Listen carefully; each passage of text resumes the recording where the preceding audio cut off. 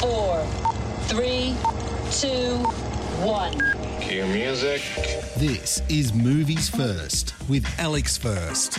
Larrikin humour permeates a surprisingly enjoyable New Zealand knucklehead dark comedy. Low-down Dirty Criminals takes on and upends the crime genre. Freddy, played by James Rolleston from the Breaker Upperers, and Marvin, Samuel Austin, are mates, trying in vain to get ahead the conventional way. Although featuring both characters, the story is primarily based around the former, a pizza delivery driver. His entry into the criminal world is hardly an auspicious one.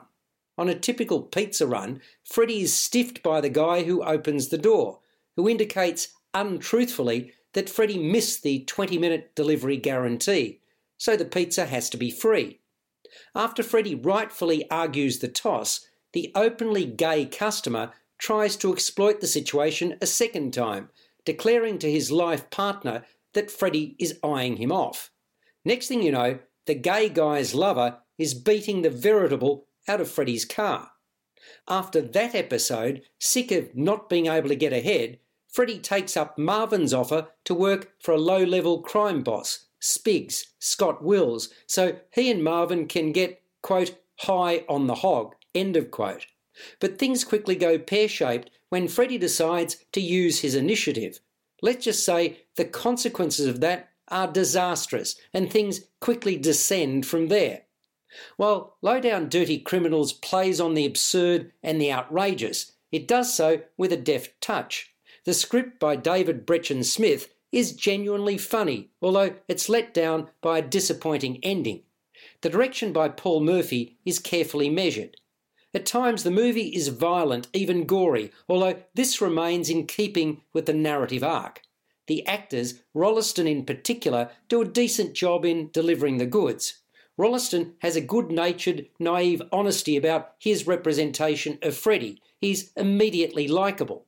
Around him, the secondary leads and bit players too are well drawn, each with their own peccadilloes.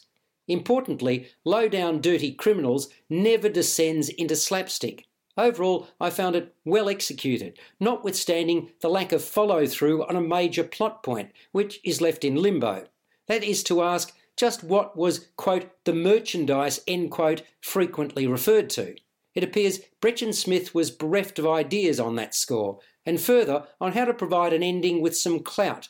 Basically, he wimped it. Still, the film was easy to watch and, for the most part, entertaining.